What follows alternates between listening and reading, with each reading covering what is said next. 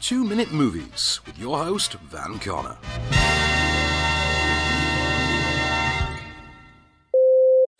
The latest of Warner Bros.' planned slate to release simultaneously in theaters and on HBO Max, Fantastic Four and ride-along director Tim Story's Tom and Jerry returns to the well of live-action animated hybrid IP blowouts we saw so often back in, me, I just remembered the movie they made out of Yogi Bear that time.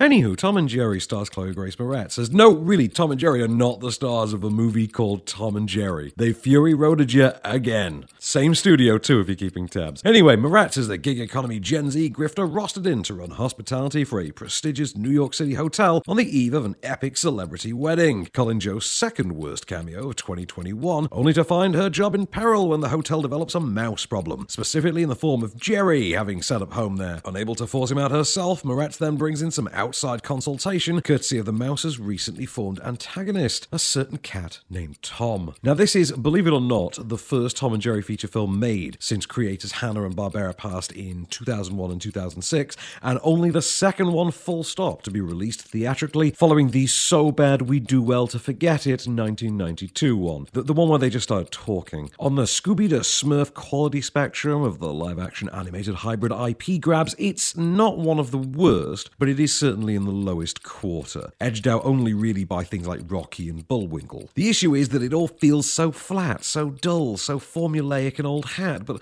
above all else, just so patronising, even to kids. It's astoundingly unfunny, with next to none of the inventive physical humour established audiences are there to see, or even that kids might just find entertaining for themselves. This movie more asks kids to embrace Tom and Jerry in a century that has Fire HD, Kids, and Paw Patrol for no unique selling point beyond, well, they chase each other a bit, I guess. It's all a bit sub-Secret Life of Pet, the bland knockoff life of pets. Why writer of the excellent Brigsby Bear Kevin Costello would think this would be better served being about Moretz's McJob than, Tom and Jerry might have been appreciated by all, is just my point, that's all. Definitely to director Tim Story, he seems bored as hell here. I mean, Moretz is trying, but it's all deck chairs on the Titanic as the material's flat and dated. Everyone else, like Rob Delaney and Michael Pena, seem to be swinging for different aged audiences entirely, and it's a complete one-star catastrophe. And as that was, I promise that was a better gag than anything in Tom and Jerry.